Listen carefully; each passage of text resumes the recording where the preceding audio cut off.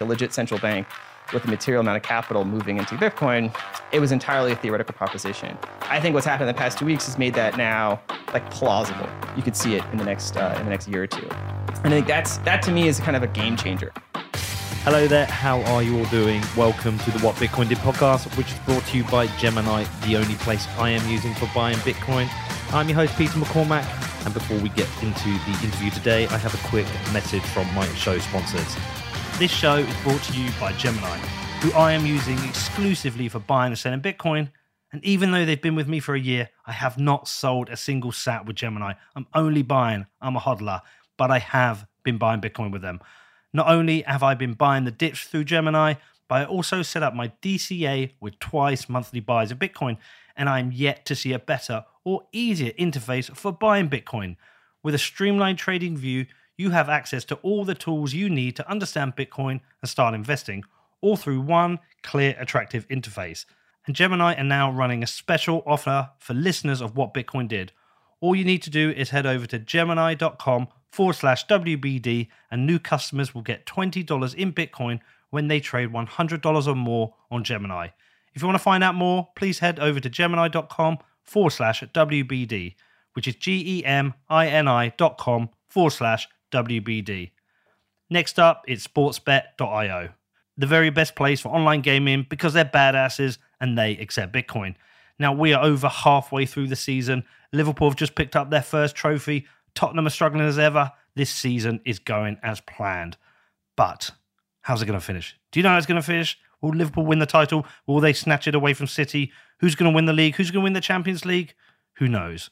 Well, anyway, if you want to take a bet, sportsbet.io has got you covered. And not just with football. They cover tennis, motorsports, US sports. They even cover esports. And for new customers, there's always a range of promotions available. So if you want to find out more, please head over to sportsbet.io/promotions. That is sportsbet.io/promotions. Next up, it's Level. Now, as the world migrates from traditional walled garden financial rails to Bitcoin, Level has rebuilt its Bitcoin trading app to become the first full-suite Bitcoin banking app. The Bitcoin revolution isn't just about investing dollars, it's about replacing them. So, while other apps help you to buy Bitcoin, the Level app lets you use your Bitcoin for daily life. You can get paid in Bitcoin, you can spend Bitcoin anywhere, and you can even earn Bitcoin rewards. All of this is alongside a traditional fiat account, so you can manage your Bitcoin alongside your traditional currencies. Now, Level are reserving 500 beta slots for WBD listeners ready to go all in and bank in Bitcoin. If you want to find out more, head over to level.co/WBD, which is lvl.co/WBD for info and early access. Also, today we have Casa. Whether you've just bought your first sats or you're a Bitcoin pro, you need to protect your investment. And the only person who should be in charge of your Bitcoin and your financial freedom is you. And securing your Bitcoin does not have to be difficult because Casa makes it so easy. Getting started is super simple. You just download the app, create an account, and enjoy a 30-day free trial. And if you need some assistance, it is just a click or phone call away. Casa has best-in-class customer support and free online resources to support you. Now, 12 Canada recently showed us the importance of self-custody and taking control of your money when they froze protesters' finances with no warning. Take your financial freedom into your hands by self-custodying your Bitcoin so it can never be frozen without your consent. There is no better time to upgrade your Bitcoin security and get total peace of mind. You can find out more at keys.casa, which is keys.casa. So Matt, how you doing? How's it going? Good to have you here. Yeah, thanks for having me. No, thanks for coming. You wrote quite the document. My brother's a researcher on the show. I'm going to give you a big compliment to start with. He said it's the best thing he's read about Bitcoin since the white paper. Yeah. Wow. Well, that's certainly a compliment. You should take it. Okay, give me the background. Certainly. So I'll start with myself, since not many people probably know about me or kind of my background in this area. So I've actually started, in a more management consulting capacity for about 10 years now. more as a Bitcoin lurker than necessarily kind of very public about it. But really about a year ago, as Bitcoin really became relevant on a macroeconomic and geopolitical level, started to engage more publicly on Twitter about those sorts of issues, the intersection between Bitcoin and national security, just to kind of get my thoughts out there. Wasn't really intending to make much of it. And then just a few months ago, some folks kind of reached out to me and said, hey, we want to put together this think tank called the Bitcoin Policy Institute. And we want to, represent your ideas as sort of what's this mean for national security. And I had some sort of ideas bouncing around in the back of my head about how to articulate this in a way that would be sort of relevant and sort of speaking the language of the folks kind of in the DC national security kind of community, the folks that I kind of spent the last 10 years working with. And I felt like that sort of bridge needed to be built, how to articulate the value of Bitcoin and the benefits to America kind of through that lens. And so that's kind of what I sort of set out to do in the past sort of month or two, was really to put together this document and sort of, okay, if I was going to write something for my former bosses, right, the people that I kind of worked with the past number of years, who are not naturally going to be inclined positively to Bitcoin, but probably don't know much about it. So how would I write something to help give them a primer on this and also make a clear argument for how it actually is beneficial for national security? So that's kind of where I started. Really just kind of writing it in the sort of on my own time. And then when the news about the executive order kind of came, as it was going to come out, I was like, okay, I have to actually put some finishing touches to this thing and get it out there to help sort of shape the broader conversation. I'm certainly going to be brought up as the executive order kind of starts to roll out with all those different reports. So that's kind of that specific paper where that came from. My background is in kind of more the security preparedness world. So I did undergrad in physics and philosophy, didn't really know what I wanted to do with life, thought I was going to be an academic. Sort of took a hard turn away from the PhD track after I realized being an academic was not my cup of tea. Stalled for a year over in across the pond in your neighborhood. Did a master's at the London School of Economics, kind of bridging from my philosophy to more public policy background. Came back to the States, did 2 years at the National Science Foundation, supporting kind of a cluster of programs in economics, decision risk management sciences, science of organizations. I really saw from kind of a bird's eye view how the government makes these sort of funding decisions for research. And that was really useful and valuable for about 2 years. And I figured, okay, this is about run its course. And I ran into buddies who were kind of connected to this small startup in management consulting in DC. And I was like, I'll give that a try. It was like a 12-person company at the time. It was young and fun, and really got involved in some really interesting work, essentially trying to help the government answer the question, are we prepared for bad things? and try to answer that question in a rigorous way. So I've supported a number of projects kind of in that area over the years, both kind of in the quantitative side, so doing kind of quantitative analysis of the question of preparedness for the government and sort of the whole country. How do we answer the question, are we prepared for different scenarios? But also doing more practical, what we call exercises, essentially war games. So you have a bunch of hypothetical scenarios and you construct them, you sort of try to base them on what you think is likely under different conditions, and then you role play them at different levels of government or the private sector or both. And you try to figure out like where your gaps are, how you should improve those. And so those are both like man-made threats, so standard things like terrorism and cyber attacks, biological attacks, but also just like, bad, normal natural disasters like hurricanes and tornadoes and pandemics. So I spent a number of years just sort of gradually getting more and more paranoid about all the bad things that could happen until I reached sort of just a level of zen. But that was really, really valuable experience, understanding just how the government works, different parts of the government, how they perceive the world. And then when I got, more interested in Bitcoin, that's where I felt like I could have sort of, value add, is starting to connect sort of an understanding of how the government thinks about things and how they're sort of naturally disposed to think about things more as a threat than necessarily as an opportunity. Just sort of the nature of our geopolitical position is we're, the top of the mountain, right? So we're more, I think, worried on net about, things that could threaten that position than necessarily opportunities to bolster and strengthen that position. And I think that comes through in sort of the natural kind of gut reaction to sort of anything that's new is sort of inherent suspicion. And it's sort of incumbent on folks, that think Bitcoin is valuable to sort of help them understand, that's really not a threat, actually, that it's actually, net good for the United States. As long as we recognize like what it is and, accurately, assess, how we can leverage it, not control it, but, take advantage of what it means for our country on the world stage. And is there a risk with seeing every possible threat that you become policy-wise super negative and paranoid? It leads to the things like the NSA and potentially ideas around foreign policy that seem super hostile and aggressive towards other nations, which are the kind of things that pointed criticism at the US over the not just recent years, but decades. Yeah, and I've been mostly focused on kind of the domestic side than necessarily sort of foreign policy per se. But I think that's also speaks to, one of the things that is a challenge with the government is it is massive. There are silos and sort of stovepipes everywhere, and the left hand doesn't always know what the right hand's doing. And sometimes the right hand's doing stuff that's kind of productive to what the left hand's trying to do.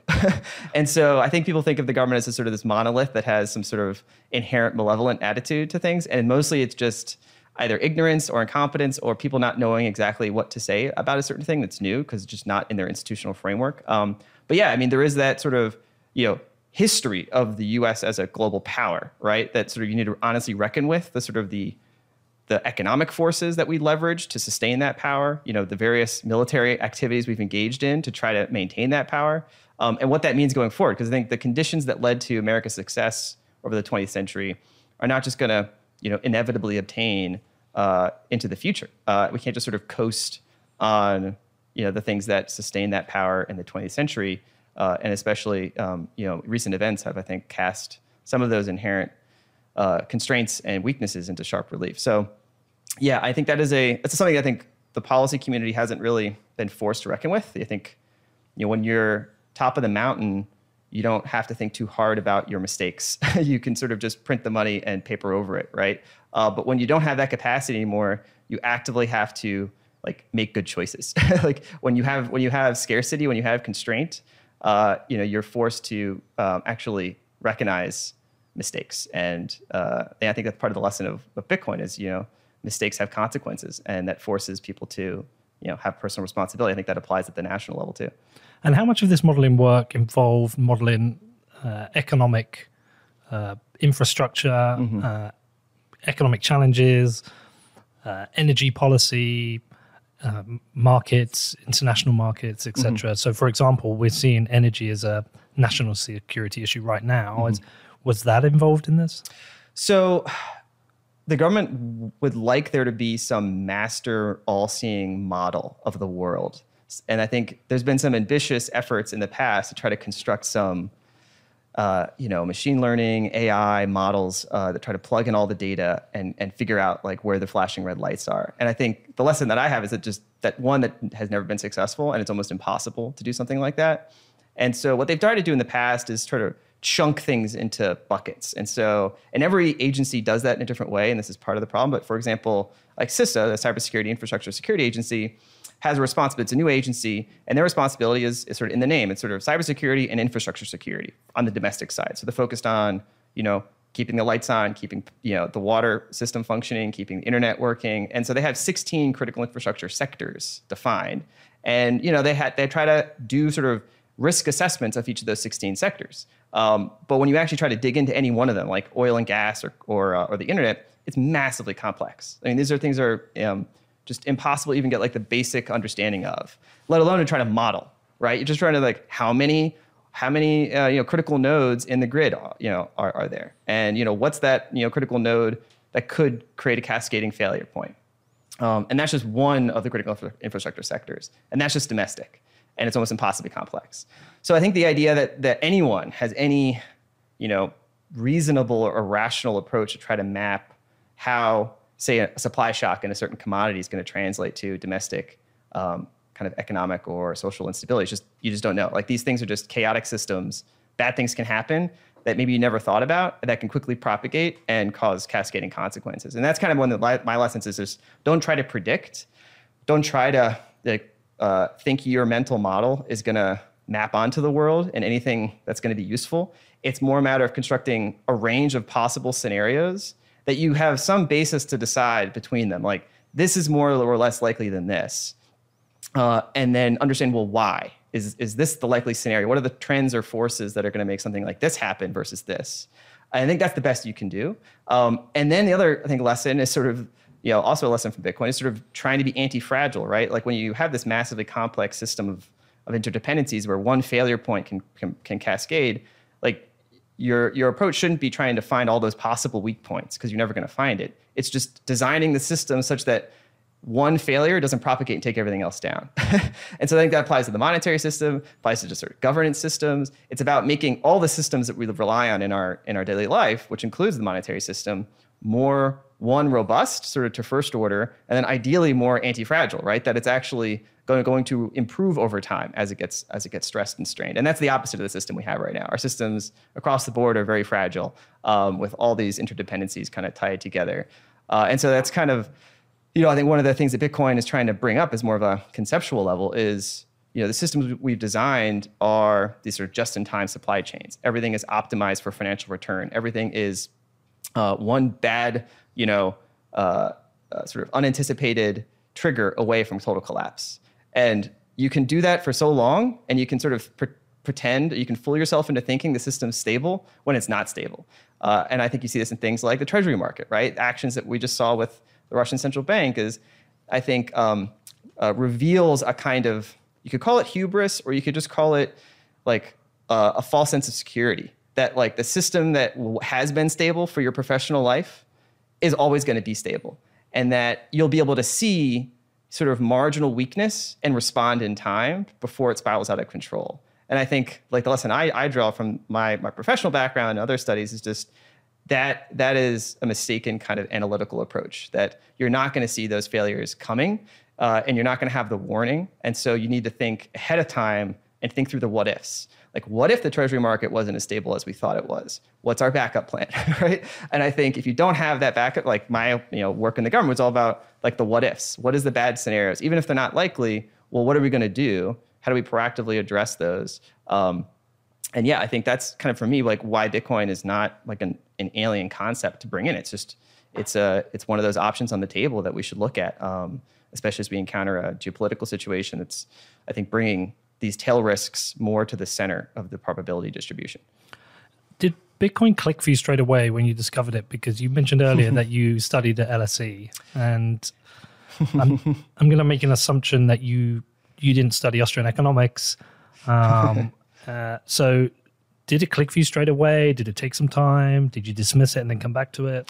Definitely did not click for me the first time. I think I had a typical Bitcoin story where, you have that one crazy friend, back in 2013 who tells you about it and you're like, this is your drug money. This is like your weird, magic internet money. So I totally dismissed it then. And then again in 2015, that same friend who was, kind of getting into it had started, getting into it more seriously. I think he maybe even started some sort of crypto hedge fund. I'm not sure how legitimate it was, but I remember having like a, I was on the other side, like, this is a scam. This is going to blow up in your face. And he was trading all those ICOs and everything else that was happening. So it was kind of hard to figure out what the signal to noise was. And it really wasn't until early 2019, I got more kind of intellectually curious about it. I was like, this thing hasn't gone away. Obviously, I was wrong to sort of think it was just going to go poof. So I started reading more about it. And then the pandemic hit and kind of shifted my reading away from Bitcoin to being like, what is this emergent virus in China? And so from January to March, that was sort of my intellectual focus. And then March happened. And then I realized sort of there was a fundamental shift now that was taking place kind of in the economic system. And I think I went through a similar journey maybe with Michael Saylor went through, which is like the magnitude of the response, both fiscally, monetarily, but also just like the social response. Like for me, like made Bitcoin just now front and center. It was sort of like, okay, stop reading about epidemiological studies and now read about, okay, what are the second and third order consequences of this going to mean for the global system?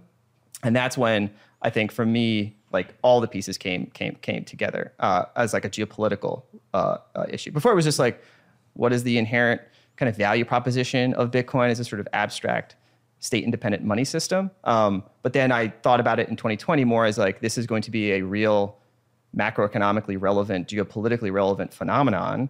And like, that's where I started to see, okay, well, someone needs to start thinking about how to translate this to that audience so that as I think it's going to become, like we need to understand this to have like a proper approach to it, a proper strategy for it. But you also think it's an asset for the government. I don't mean an asset, like something you hold. Like it's there's a benefit to the U.S. government for having a positive Bitcoin set of policies, set of regulations. But do you have like a personal thesis? Because Bitcoin has a wide spectrum of speculators, adopters, companies, ranging from libertarians, anarcho-capitalists, people who think Bitcoin will lend the state, people who think that Bitcoin is an asset to the state, people who think it's a check and balance on the state. It is a wide group of people with a wide group of considerations. And even more recently, starting to see more moderates and left-wing people come into Bitcoin, not just come in, but actually have their own personal thesis on why liberals should like Bitcoin. So do you have like a personal thesis? Yeah, and I think there's merit to almost all of those perspectives. I don't think they're not mutually contradictory. And I think Bitcoin is just it's first and foremost, it's a neutral tool, but it forms an anchor point for sort of different layers of social consensus. So the basic layer of social consensus that's anchored on like the technical rules of the protocol are the things like the supply cap, the block size, et cetera. Not political, right? There may be political in the Bitcoin world, right? There has been factions in the past that have split off, right? Like Bitcoin Cash, BSV, et cetera. Like those are political divisions within kind of the first layer of social consensus about what Bitcoin is. But I think we all agree that like there is now sufficiently hardened social consensus on that about what Bitcoin is. Kind of the core features of Bitcoin that we all agree on are the things we agree makes Bitcoin.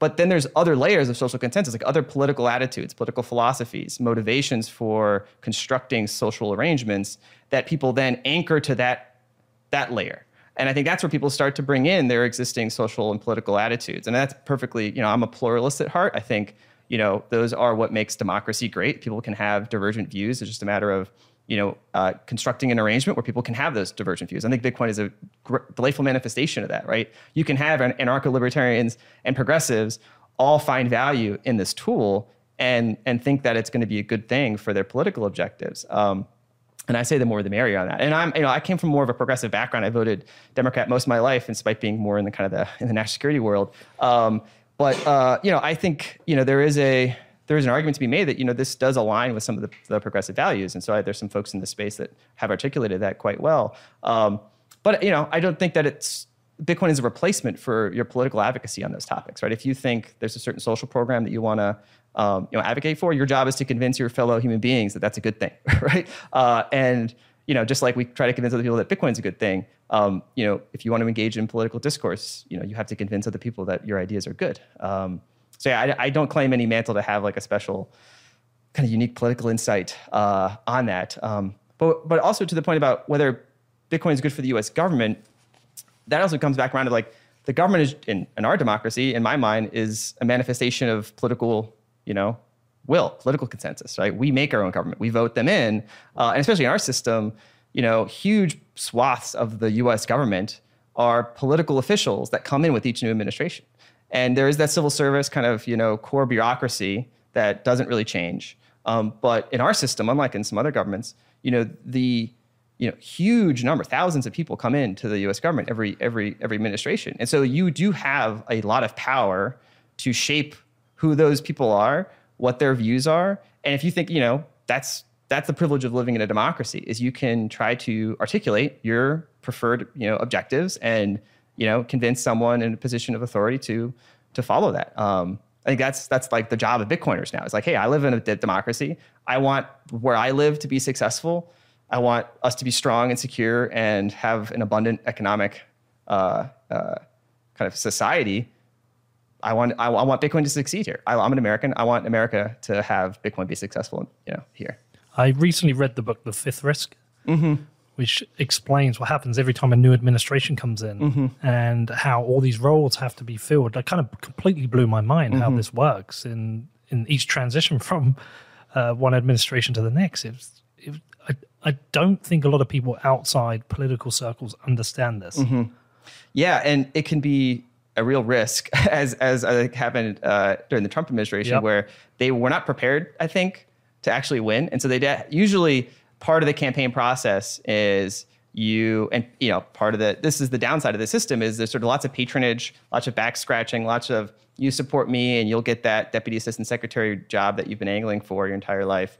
And there is that kind of, cronyism, right? And it's sort of, how do you balance? Is that truly meritocratic? Are those people actually experts in that job? Or did they just sort of, kind of work the angles, right? And that happens in every system of government. But it does also mean that there's a lot of turnover. It does also mean that if you are thinking in timescales of 4, 8, 12 years, it's not implausible to think that you could have pro-Bitcoin policymakers and officials in like positions of national leadership in these bureaucracies if you engage systematically in political advocacy. And that's why it's not this sort of, that's why people think the U.S. government is sort of this impenetrable entity that is in permanent opposition to us or whoever us is.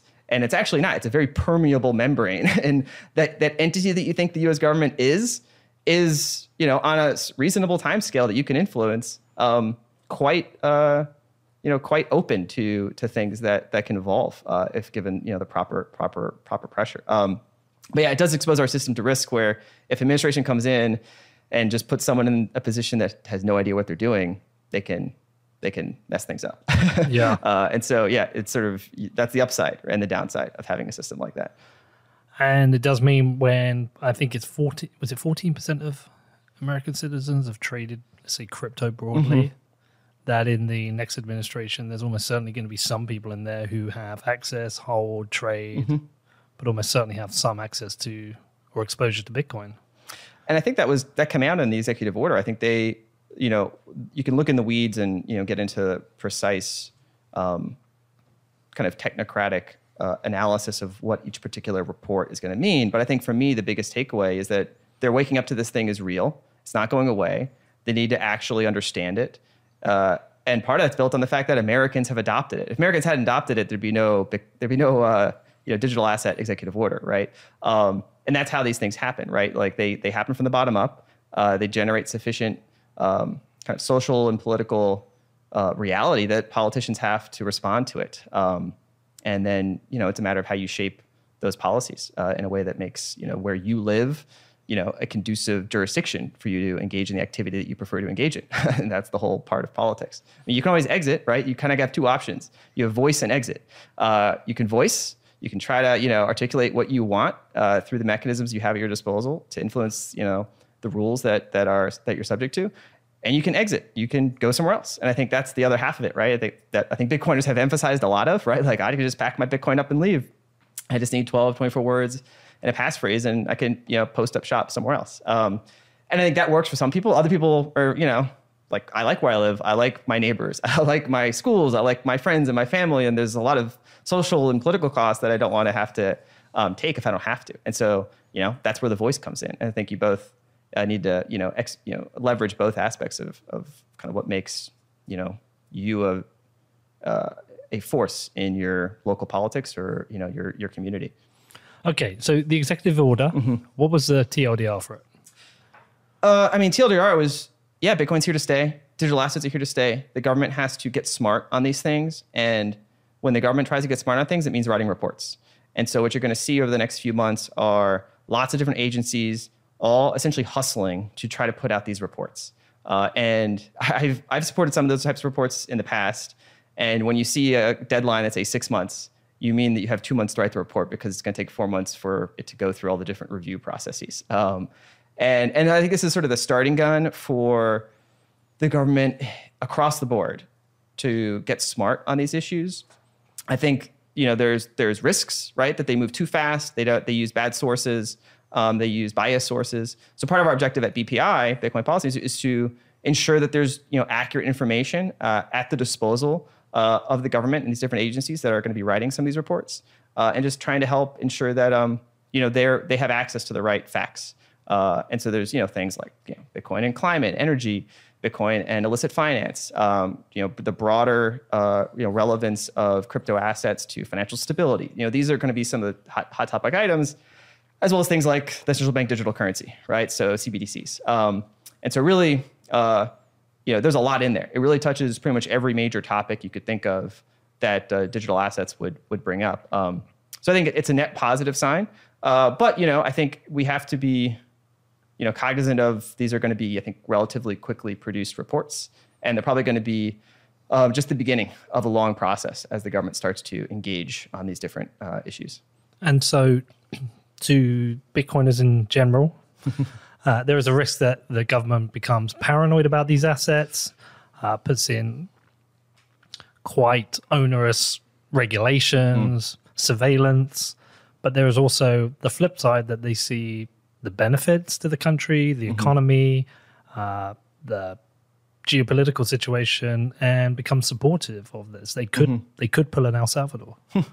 Yeah, I'm reserving judgment, and I'm cautiously optimistic on net. I think there could be areas, right, where you see, just bad policymaking, that the government has done that before. But I also think Bitcoin in particular, I don't think there's a whole lot of latent hostility in the majority of those regulatory bodies to Bitcoin. I think mostly there's ignorance. There's sort of, neutrality, and now they have to figure it out.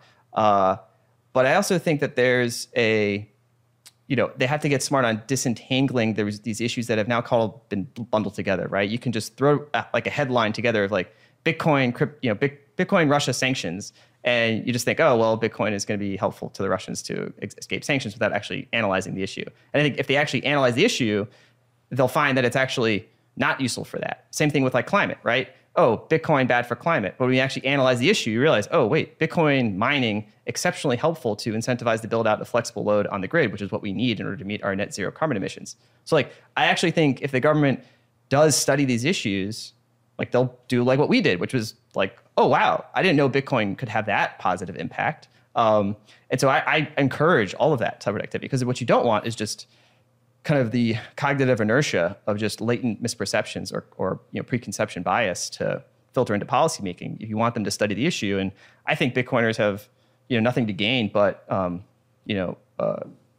seeing good analysis happen on these different issues, because I think the truth is a good story. And what's the process for this? So a report is written, you have 2 months, it goes into the review process, and then is it just made public for consultation? Does it come public with suggestions on policy for debate? What's the process on this? So the executive order doesn't explain all of those details, and I think each agency that's been sort of tasked with these specific reports may approach it differently. So I don't know if there's going to be an official like open comment period per se, but I do know that agencies are often receptive to input, right?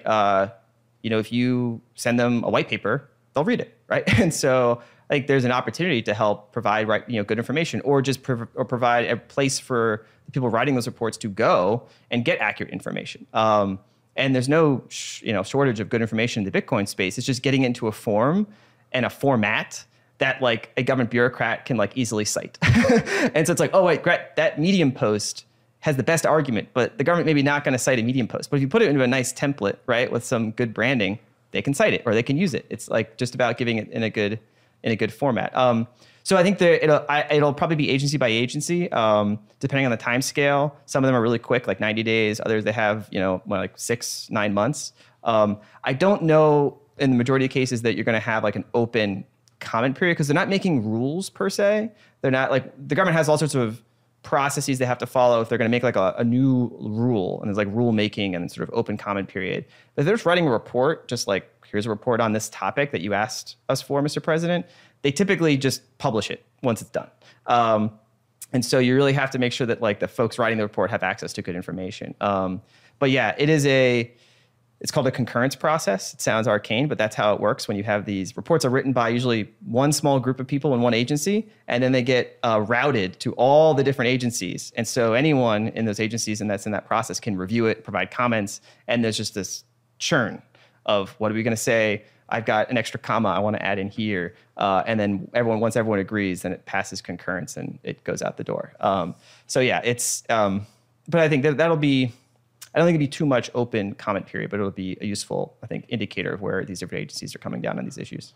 And we would hope that these people in preparing their reports would be speaking to people like yourself or anyone within in the industry who understands the key issues that are being dealt with here. Speaking to the wrong person, reading the wrong Medium post could lead to an article which misinterprets parts of Bitcoin or misinterprets what the risks are, and that can lead to a report that would be damaging for Bitcoin. Is that just a natural risk, or do you trust the kind of people who are assigned these projects have the ability to find the right information? I really don't know how to ascribe the probability to that, because these are a lot of different agencies. Some of them, I think, know Bitcoin and crypto pretty well, and they've been studying it per their kind of per their authorities for a while. But some of these agencies have probably not really studied it, and so there is a risk that you could find someone just sort of get this dropped on their desk, and they got to do some quick Googling, and that quick Googling leads them to some bad sources. Now, I do think there's enough usually due diligence inside the government that even if there's sort of some shoddy work done on the first draft, there's so many people that have to review this thing, and they know it's going to stand up to a lot of scrutiny, that it would be embarrassing for the government if they presented this report and had an obvious factual error, right? If it cited the per transaction CO2 cost, right? That would be so obviously disqualifying for its analytical rigor, that I think those sort of small ball errors would be corrected. But it's more of the strategic level things that we don't really know about. What's the bent going to be, right? And that's where, I think it remains to be seen. I'm cautiously optimistic on net, but I think you could see certain reports, that just come out. You're like, whoa, where did that come from? That was sort of out of left field. And there's going to be so many of these reports pushed through so many of these different agencies all in the next, 6 months. The government just usually isn't that efficient, right? And so they have to push those things that quickly. You can have, maybe, mistakes get in the process. So we'll see. And so therefore your report, is this like a preemptive strike to lay down some ammo, some information that you hope the kind of people writing these reports would have access to or see? Can you ensure they reach these people? How does that work? Yeah, I mean, exactly, right? So the first is putting it out there and then getting eyeballs on it, and folks then can read it, right? And then there's, just, hey, there's someone inside, Department of State. I'm going to email it to them, right? For example, right? And hey, send this to whoever you think might find it valuable. There's no problems with that. That happens all the time in the government, right? Where people submit good ideas, white papers, even op-eds that are helpful to kind of shape the conversation. So that's something that I think we're definitely going to try to do. Specifically in my white paper, it was certainly, I'd say, first geared towards that, but also more at a larger level, trying to frame the strategic view of Bitcoin in some of the more kind of, I'd say, critical national security questions that really the EO itself doesn't even address. The EO, I think, takes a very narrow kind of technocratic approach, which is these specific issue areas that align to the certain kind of bureaucratic structure of these agencies, the SEC, Treasury Department, et cetera, write a report on this specific topic. But really, there isn't anything in there, except for maybe the Commerce Report on kind of a national strategy that is really at that sort of 10,000-foot level. Where is American power in 2022? How does that stack up against the challenges we're facing in the world? How do those challenges, how do those result from the structure of the monetary system that we've been coasting on for 50 years? And what are these, friction points that might be turning into fractures in that global order that are going to challenge the American power structure that the whole point of the EO is to kind of, or is the premise of the EO in the first place. And so that was kind of the point of my paper, was to sort of zoom out more and really call for a national Bitcoin strategy, which the EO doesn't call for. It's sort of more technocratic issue by issue, getting smart on what Bitcoin or crypto assets mean in any one of these different areas. I was trying to zoom out and say, well, we have some more fundamental issues we have to understand and address, and then understand how Bitcoin could play a role in helping, support the national security of the country, given a really dynamic kind of global environment that's not necessarily the one that we thought we were going to face a year ago. So when you started producing this, were you naturally drawn to any specific topics? You thought, okay, yeah, this is a big win, economics or energy. Where were you drawn to first? So if you've been following kind of the national security conversation for a number of years, right, China is always at the top of the list, right? And that's one of the few topics in DC that sort of gets somewhat loose bipartisan consensus, is a belated recognition that China is a serious geopolitical competitor. And we now have to engage across all the fronts and resources we have, sort of instruments of national power to counter China. So that was one element, is like thinking through and putting some analysis together of to what extent does Bitcoin support American policy objectives to counter China, right? And I think there's a clear story there. So that's one we can unpack. The other is just economic strength, right? Just we have to be strong economically. We have to have a strong economic system if we're going to sustain power for the next several decades. And it's pretty clear that the current economic model, the current economic system, the global economic system, the dollar-based U.S. Treasury reserve system is frail and not exactly a firm foundation upon which you could imagine projecting American power for decades to come. So those were the two aspects of that really drew me to it, was sort of countering China and then sort of reinvigorating sources of enduring national economic strength. The third, which I think is also an important story, but is more, kind of softer, is sort of the values story. How does Bitcoin align with American values?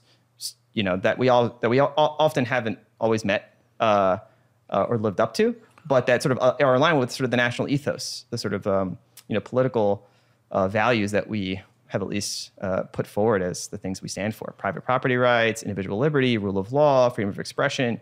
And so I think there's a compelling argument to be made that Bitcoin aligns with some of those three key national security objectives to sort of counter China and improve enduring sources of national strength and promote our values around the world. And the US hasn't been particularly successful at exporting those values to other cultures over the past certainly 2 decades. It's the one I'm least interested in, but at the same time, I understand the alignment of those with Bitcoin. But I mean, even at private property rights, that's been exposed more recently as something that isn't entirely respected. But we can come back to that. Let's unpack the China thing. Yeah. What is the risk with China? What is the risk to the US? What do you think policy people are considering? Certainly. So this has been a trend in motion for a number of years, and it both has kind of an international kind of political dimension and a sort of an economic dimension. And really, you can go back to, in my mind, it starts with the Nixon trip to China in the early 1970s, which not so coincidentally, was at the same time we sort of shifted from the sort of gold-backed standard to kind of a pure fiat floating exchange rate system. And if you think about where the U.S. was in that period, China and Russia as sort of strategic powers dominating Eurasia used to be in a pretty close partnership, but always had kind of like a frenemy status. And I think Nixon's trip to China was kind of the major strategic victory, peeling China off of that sort of Russia strategic partnership, which is a critical strategic victory for the Cold War because it divided Eurasia. And while China was relatively weak, it allowed us to sort of focus our collective efforts on sort of a counter-Soviet strategy, which worked, essentially outspending them and leveraging the dollar system to outspend the Soviets, essentially spend them into the ground. And then what you saw in the 90s was a kind of a hyperpower era where the US was kind of the only power really that could run the world system. And so you had the Soviets were in hyperinflation, total collapse. China was strengthening, but was still very, very weak.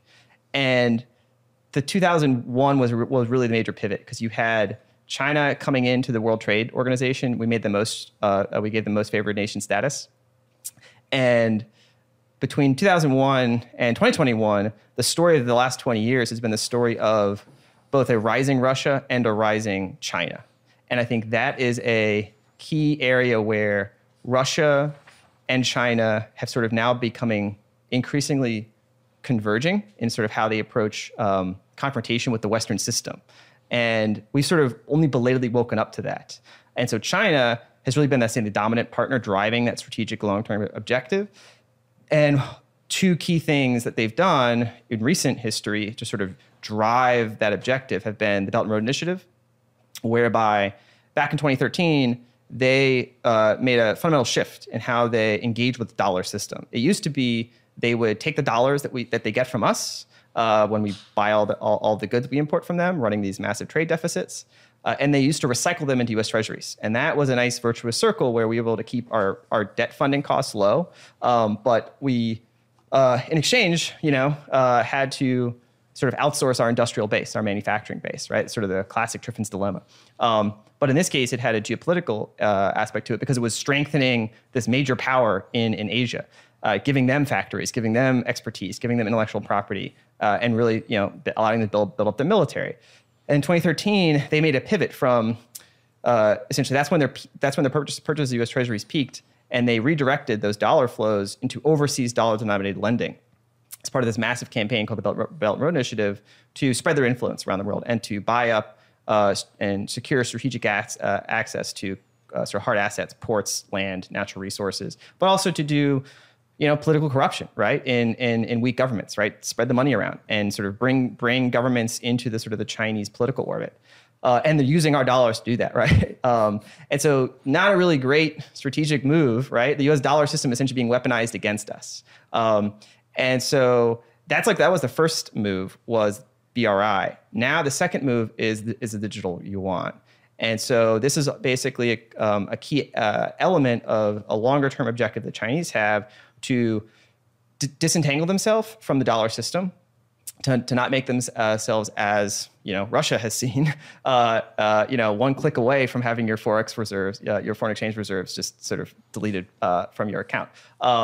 And I think this is now going to accelerate a move that had been underway, but more in kind of a latent fashion. But their objectives with the BRI plus the digital yuan is essentially to create a new sphere of influence that can leverage their technology suite of both monetary technology, the digital yuan, as well as kind of the export of their surveillance technologies. So, to run a country like China and maintain unitary control as a communist party, you need to have invested in a lot of technologies of control and surveillance. And so that's what they've done. And they were really good at doing, facial recognition and tracking everyone and monitoring everyone. And those are technologies that lots of governments around the world also want to install. And so there's a compelling kind of authoritarianism as a service that China is offering to governments around the world. Essentially a whole kit of monetary technology, surveillance technology, as well as this sort of financial support.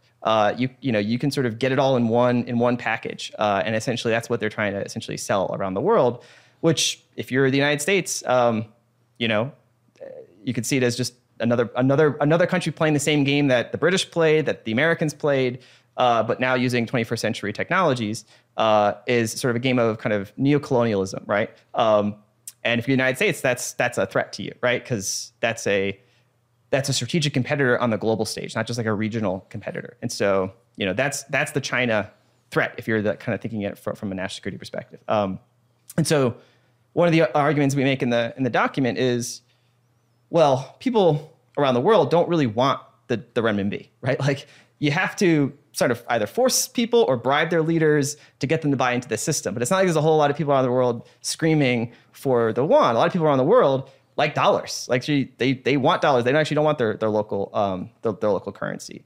But it's very difficult to get dollars in a lot of these countries. And this is where like the strike and crypto dollars and crypto dollarization is a compelling kind of private sort of organic development, not an instrument of national state power. The U.S. government has not, designed this as part of their objective or strategy to counter China. It just happened organically that people, find value in these, dollar-based stablecoins, which have a symbiosis with Bitcoin.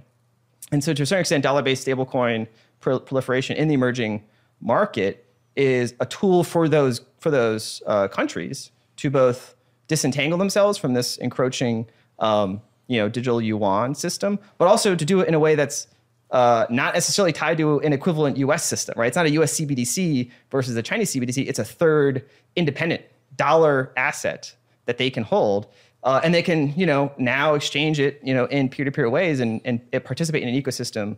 And I think as Bitcoin monetizes, it sort of greases the rails for that crypto dollarization. So there's sort of a natural symbiosis between, as Bitcoin spreads and Bitcoin's adopted, and the sort of industries in those countries become more sophisticated around Bitcoin and sort of the different financial tools that are available, apps like Strike, that, the dollar sort of just comes along for the ride. And so you have this sort of, you can look at a country like Nigeria as a good example of these two systems kind of starting to come into kind of, this is kind of the battleground. And because the leadership in Nigeria, at least, I'm not an expert on Nigerian politics, but China has made Nigeria a pretty priority target for BRI. And, Nigeria has their own CBDC, mixed success. But they have strong relationships with China. They have bilateral currency swap agreements. So like at the elite level, there's an alignment with China. And obviously a strategic objective to try to get the digital yuan kind of more formally sort of tied in with the Nigerian CBDC. But the organic individuals in the population don't want that. They're using Bitcoin, they're using stable coins. And so it's gonna be interesting to see how that evolves in a country like Nigeria, where you have those sort of two phenomenon happening. One is sort of top-down imposed from the government, more China kind of inserted in this sort of organic dollar Bitcoin kind of phenomenon. So that's I think for me, gonna be a test case for how these systems are sort of going to compete with each other. And again, entirely independent from any US initiative. It's just happening on its own. It's as part of my point is, it's fighting the fight that you're not fighting, and it's doing it in a more effective way than you could probably ever try to do. If you try to come out with a CBDC and sell a CBDC to the Nigerians, I don't know. Are they going to take that versus the one they've already been using for years that's already working, that already has market penetration and already has a bunch of apps and is effectively adopted? Just let the private sector do its thing, and it's winning the fight sort of on its own. Is that why there hasn't been too much over-regulation of digital dollars, Tether, USDC, etc., because there is a recognition that it's doing this job internationally? I think, again, the government is not a monolith. And so there's some people in the government whose their job is counter-threat finance and anti-money laundering. And when that's your job, that's all you care about. You don't care about a counter-China dollarization 10-year strategy. That's not your job. That's not what you get. That's not in your performance review. Your performance review is stop sanctions evasion, stop money laundering. And for you, if that's your job, then Tether is maybe a problem for you, right? Now, I think there's a mixed story there, right? I'm not an expert on Tether, but I think it's been castigated for certain of those nefarious uses. But I also think it's been used very positively in supporting some of this kind of crypto dollarization efforts around the world. So again, it's kind of what your perspective is in the government is sort of what your job is, what you're rated on, and sort of what you're concerned about is going to be usually a very narrow slice, and usually a very kind of the problem of today, as opposed to more of a strategic, longer term objective. I think that's part of the thing I try to point out in the paper is we need to think more strategically about these things. Yes, there's going to be these problems, these sort of issues you have to understand that maybe are more tactically relevant to particular agencies, but what is your approach to this phenomenon writ large? And how can you take advantage of, or at least not hurt, the sort of organic forces that are trending in a positive direction? But yeah, I think things like stablecoins are top of mind across the board when it comes to regulations, much more so than Bitcoin per se, because of those very issues. Because it is a form of a dollar that's outside the control of the U.S. government, and that's not exactly a new thing, right? The whole Eurodollar system, which basically was birthed in the 50s because the Soviets needed to trade with dollars, and they had bank accounts in Europe that allowed them to store their dollars and trade, and those weren't routed through a U.S. bank. So there's always been offshore dollars, and the majority of dollars have always been offshore through banks. But I think but after 2008, one of the major reforms were to try to clamp down on sort of dollar proliferation, sort of crazy derivatives and offshore kind of leverage that ultimately, if it blew up, central banks would have to come in and bail it out. So if we're going to have to bail this system out, we need to control it. And so they've tried to put in mechanisms to limit kind of proliferation of offshore dollars. And stablecoins are now a new version of that. And so I think what you could see is regulation of stablecoins, especially in the United States, where they're essentially forced to hold cash equivalent basic treasuries on their balance sheet. This is another thing I point out in the paper, which, if you think that the U.S. government's fiscal position is not going to improve anytime soon, you're going to need to find more buyers for U.S. treasuries. Russia's not going to buy any more treasuries. China's probably not going to buy any more treasuries. Euro area, they got their own issues. Hedge funds will buy treasuries as much as they can trade it. And so you've got a bunch of entities like pension funds and insurance companies that you can force to hold treasuries like banks, because they essentially have to have a certain amount of quote unquote safe and liquid collateral. Well, hey, look, there's stablecoin that there's another buyer, you can force them to buy treasuries. So as another entity you can sort of cram treasuries into, stablecoins are great, right? So I think they're going to regulate stablecoins in some fashion. And I don't have a crystal ball to see how much that's going to compete with or become intertwined with some CBDC. But I think there is going to be something like whitelisted, regulated stablecoins that are going to have some, and that's where the fight is now, right? How much do they have to be registered, have a banking charter, and what are those? Do they need all those other rules? But they don't make loans per se. So that's where the fight's going to be. I think there's going to be some resolution to that probably though in the near term. And then if you're thinking a few years ahead, you're going to see proliferation of dollar-based stablecoins around the world. And that's actually going to be good for the US to the extent that now you have a new demand source for our treasuries. And so if you think about it, it's actually, as Bitcoin monetizes, as Bitcoin gets bigger, the demand for dollar-based stablecoins will also get bigger. People want to trade. Just the overall market is going to get larger, which means as Bitcoin gets bigger, there's more demand because of the regulation for US treasuries. And so there's a synergy then you could imagine them engineering through the stablecoin regulation between, okay, Bitcoin's allowed to succeed and grow, but we're going to put in these mechanisms that essentially hitch the treasury market to its growth to a certain extent. And so as Bitcoin monetizes, the endogenous demand in the system for US treasuries also rises. And so there, instead of thinking of the of the Bitcoin as a threat to the dollar, it's, at least if they keep this mechanism engineered correctly, it could be sort of mutually beneficial. Before we carry on with the interview, I do have a quick message from my show sponsors. This show is brought to you by BlockFi. Now, BlockFi bridges the world of traditional finance and Bitcoin, empowering you for this future financial world. And for people in the US who own or are interested in owning Bitcoin or stacking more sats, then the BlockFi Rewards credit card provides the easiest way for you to earn Bitcoin. There are no fees to use this card, no annual fee, and no foreign transaction fees. And you can get 3.5% back in Bitcoin on all purchases in your first 3 months, and then 1.5% back forever after. And also, for every dollar you spend over $50,000 annually, you can get 2% back in Bitcoin. Now, if you want to stack sats with BlockFi, then please head over to blockfi.com for more information and to find out the terms and conditions. This is blockfi.com, which is BLOCKFI.com. Next up, it is Compass Mining. And they are not just a sponsor. I am a customer of Compass Mining. I am mining with Compass Mining. Now, I've been doing this for about, 4 months now, and I've mined over half a Bitcoin with them. It's pretty cool. It's very cool, actually. I love the fact that I'm back mining. And I also love the way Compass does this. They've made mining accessible to everyone. And as a Bitcoiner, I'm happy to be supporting the decentralized growth of the hash rate. It was so easy to get onboarded, and now anyone can mine Bitcoin. You just pick your machines, choose your hosting facility, and they do all the rest of the work for you. Now, if you are interested in mining, or if you want to find out more, then please head over to compassmining.io. That is COMPASSMINING.io. Next up, it is BCB Group. Now, BCB Group provide online business banking for companies in the Bitcoin industry. And yes, of course, I am a BCB customer too now.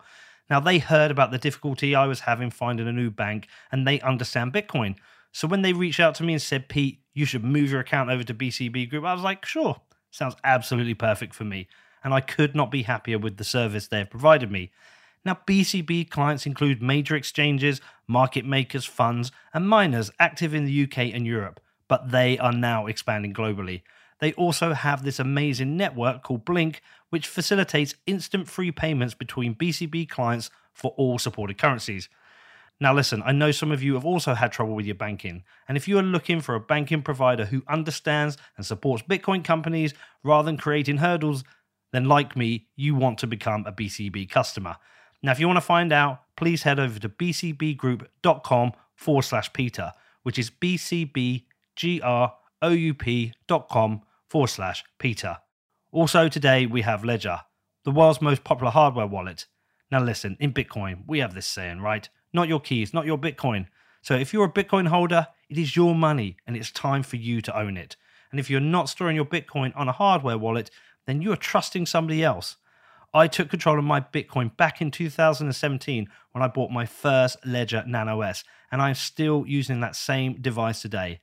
Ledger is the smartest and easiest way for you to take control of your Bitcoin.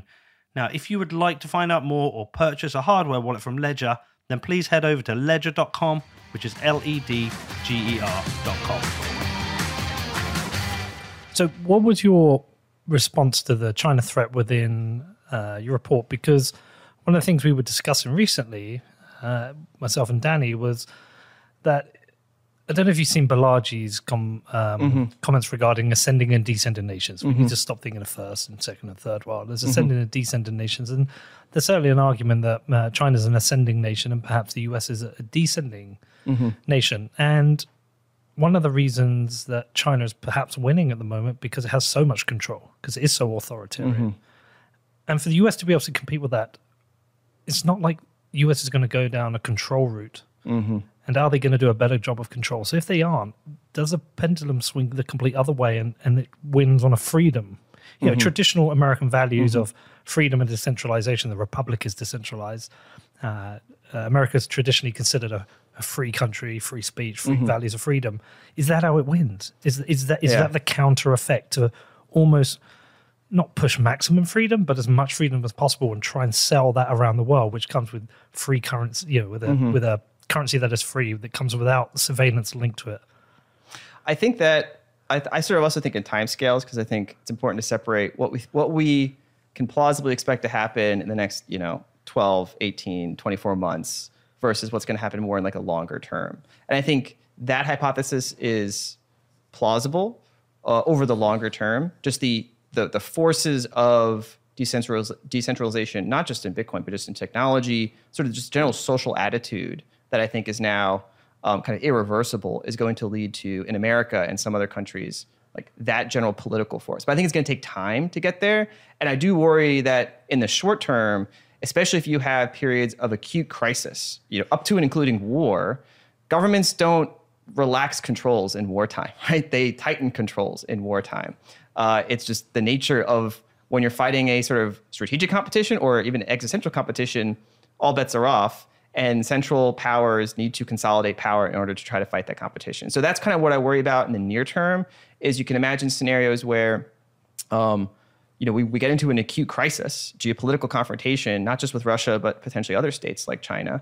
And, in those scenarios, the central government in the United States is not going to, they're going to be acutely aware of anything that could sort of disrupt the order. And that's where I worry about. And that's part of my objective, is to sort of diffuse that sort of latent impulse to sort of cramp down on something because you're sort of in a crisis environment, right? And sort of, okay, think about it strategically ahead of time, come up with smart policies before a crisis situation, so you don't make like ill-considered rash moves, in a crisis environment. And so that's kind of, but again, you never know, right, how that's going to evolve.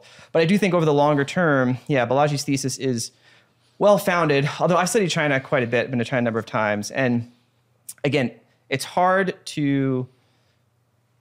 an easy thing to model with some numbers. And if you look at Ray Dalio's numbers, and he's got some great charts in his new book of sort of rising powers and declining powers and some of those key metrics that sort of how to measure relative power. And I think those are pretty definitive. And if you look at the chart, you can see kind of American power like peaked like 20 years ago, and it's been sort of in a pretty rapid descent, and China's power has been in a pretty rapid ascent. And we're not quite crossing, but we're close. And you can look at all sorts of measures, right? Like global trade, GDP. Across a number of dimensions, China is rising to become a peer competitor in the US global system. And the global system has not evolved to accommodate that yet. And the question is, what accommodations will be forced? What accommodations will be made? And I think that's where the US is trying to figure out, right? How do we balance? Because we don't want to get into a war. I don't think anyone wants to get into a war. But it's like, okay, how do you... but history teaches us, right? When rising powers confront status quo powers, usually ends badly, right? The sort of classic Thucydides trap. And so, how do we avoid that? I think is the key strategic geopolitical question. I also think what this crisis is telling us with Russia is, if you look at the world system, what's very different now, as I mentioned, like Russia and China really rising in tandem over the past 20 years and forming kind of a Eurasian power bloc that's now has a no-limit strategic partnership. You do have like realpolitik, right? You can look at sort of the moral judgment aside, just look at like hard power, right? Russia is essentially has control over the marginal cost of barrel of oil and food, essentially. China has marginal control over the cost of goods, production, and labor, and the U.S. has control over the marginal production of dollar and credit. And when those sort of three legs of the stool of the global economic system were kind of in frenemy mode, then the system worked. Global trade, globalization, dollarization, all kind of worked. And now we're sort of seeing those core elements of the power system not just become like disaligned, but like rupture radically. Yeah. And that's where like the events of the past 2 weeks have sort of a strategic, like we can't go backwards. Kind of this is now a disjunctive rupture in the global system, and we're still trying to figure out what the consequences of those are going to be. And it's not going to be just an easy resolution to the way things were. And it's like a fundamental shift in how the global system is going to have to reorder itself. And I think it places renewed sort of urgency for the United States to figure out, oh, well, the power we held in that system, the control over the marginal cost of dollar credit, was an extremely, it's like if you compare to the other two, was like the dominant power. It allowed us to price those things. It allowed us to control the demand for those things, so you can essentially control the marginal price of those things. But when sort of one element of that stool says, no, we're not playing the game anymore, you need that system isn't going to work anymore. And so you can imagine scenarios, and some senior well-respected analysts on Wall Street have woken up to this just recently and started to see, well, what does this mean for the dollar system? What does this mean for the fact that China can now essentially gobble up cheap commodities from Russia at a time when the rest of the world is going to face runaway inflation?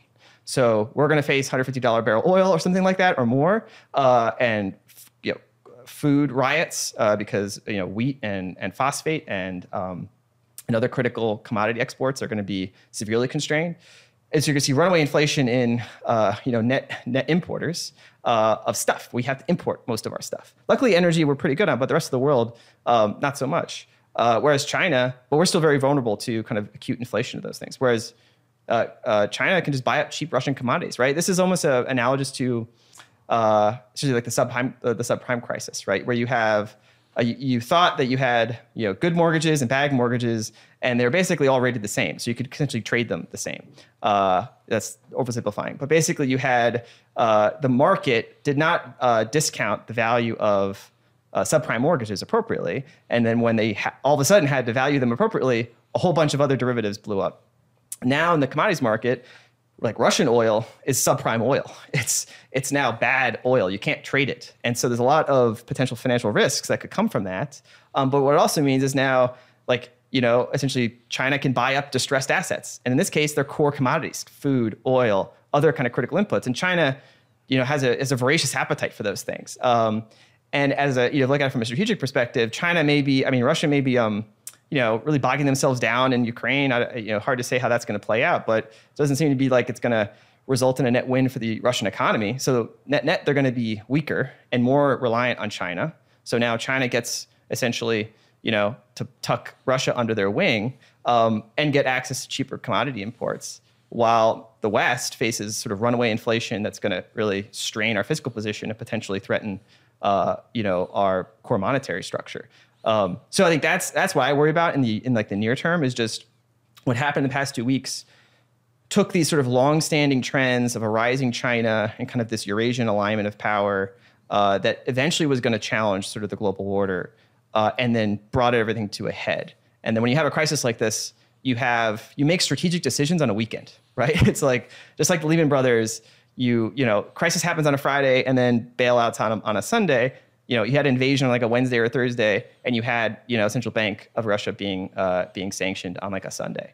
And that was like an unprecedented strategic decision that they made very quickly, which, I'm sure you could argue in history books about the merits of that, but that's a strategic decision that you made very quickly, and that you probably could not have conceived of the sort of second and third order consequences. And that's what we're going to be seeing in the next few weeks and months, is what are the second and third order consequences to the global system, the global order, as these sort of cascading effects unfold. What is the role in Bitcoin against Russia on that long-term scale? What is it you think the role is? So for me, on a long-term, I hesitate to make long-term predictions, because I think, especially in the situation we're in right now, there's so many scenarios. Like the aperture of possibility has opened up much wider than I thought like 3 months ago. And so the range of scenarios goes from, really, really, really bad to like decently good. I right now I don't have a hard assessment of where it's going to shake out, but I do think if Bitcoin is successful, in the near term, this is kind of we have to separate out kind of timescales. It just needs to act as an alternative, because I think one of the things that the lesson of both kind of say Canada as well as the Russian central bank move is that what you thought was like a risk-free asset isn't a risk-free asset.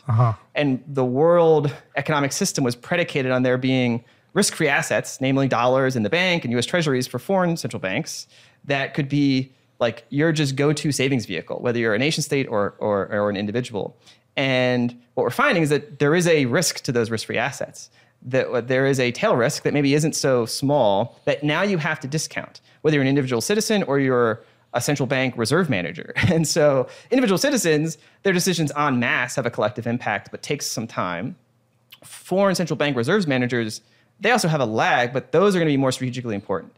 And so what for me is going to be fascinating is obviously gold is probably going to be the first thing to go to as like a neutral reserve asset, at least in the near term, just because that's like the next closest thing. But I do think you could see on the margin, certain countries like at Singapore, you could see other maybe more forward-leaning countries in the Middle East that decide, hey, maybe we'll take a 5% allocation in our reserves to Bitcoin. And I think that's what was a year ago, that was completely hypothetical. Like I would have been like, yeah, maybe one day some central bank, like that's not just like playing around or some kind of podunk country, but like a legit central bank with a material amount of capital moving into Bitcoin, it was entirely a theoretical proposition. I think what's happened in the past 2 weeks has made that now like plausible in I don't know how long, but you could see it in the next year or two. And I think that to me is kind of a game changer, right? It's like that just sort of shows and what that means, whether Bitcoin can accommodate that, right? That's a matter of just now it's now going to play in a different game, right? Now it's going to play at a whole nother level, and I just think things happen faster than necessarily even like hardcore Bitcoiners are like psychologically prepared for. And what are those institutional structures' response to that going to be? Institutional structures don't like change to happen too quickly. They want it to happen on a predictable course. They want to have strategic plans that have like a multi-year, set of actions. Bureaucrats don't want to have to work on the weekends, right? So like they don't want to see this system just break. And so I think it behooves sort of policymakers, at least right now, because I think the timescales have sort of certainly been dialed up, that they don't have time to just sort of coast, that they actually have to get smart on this thing and understand what's happening and come up with a coherent strategy. And is it plausible for the US government to take a 5% position? So again, lots of things are possible. I also think that it may not even be necessary. We have plurality of the mining hash share. We probably have a plurality, maybe the majority of actual Bitcoin in custody, whether it's in institutional grade custody, individual holders in the United States. And as long as we remain committed to the rule of law, like we stand to gain from our national balance sheet from Bitcoin's appreciation as a reserve asset, right? Well, also the innovation and the companies, the majority of the large Bitcoin companies are here. Exactly, right? And not just the sort of market value, but the intellectual capital, right? Yeah. That people are attracted to come to the United States. It's a safe place for Bitcoin. It's a safe place for innovation. Like that is a compelling theme that even in this absence of these geopolitical trends would be really positive. And I think it's just, places even more wind behind those sails.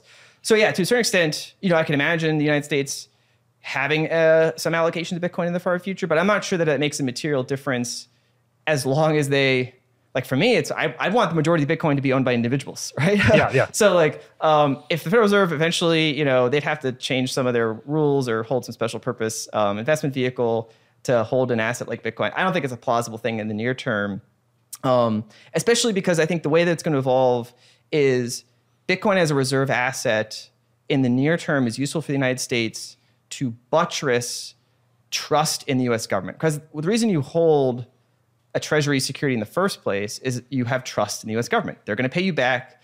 They're going to maintain a relatively stable fiscal and monetary policy.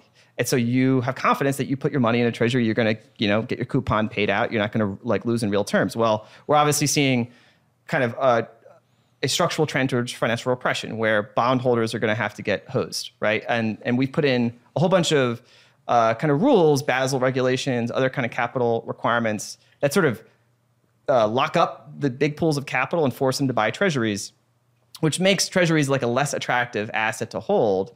But if Bitcoin can help, at least on the margin, sustain a bid for treasuries in this sort of transition period, right? Where people, if there's a lot of Bitcoin that's worth a lot more in the United States, that improves the taxable base for the U.S. government, like in the long term, which improves the fiscal health of the country, right? Essentially recapitalizing. And to a certain extent, if you think about, right now, like the two candidate neutral reserves assets that exist is gold and Bitcoin. Well, we hold a lot more Bitcoin relative to the rest of the world than we hold gold relative to the rest of the world. And so if you were to like monetize gold and sort of shift to like a new gold peg standard, Russia's going to win a lot. India's going to win a lot. China's going to win a lot. Yeah, we'll win too because we have a decent amount of gold. But net, our adversaries gain more than us if gold were to be remonetized. And a lot of gold bugs, Peter Schiff would win, right? So we can't let that happen. Whereas Bitcoin, China's kicked Bitcoin out. So if Bitcoin were to monetize, marginally more than gold were to be remonetized, US would gain disproportionately relative to China. And so if that's the end game of this monetary phase transition to a new regime where you have a neutral reserve asset that underpins still fiat currencies and treasury issuance, then Bitcoin is sort of our ace in the hole, right? The game that Russia and China seem to be moving towards is a multi-currency regime where gold is pegged to essentially the price of commodities. So they control hard assets in their mind. They control hard assets like gold. They control hard assets like commodities, energy, food, et cetera. We control the printing press.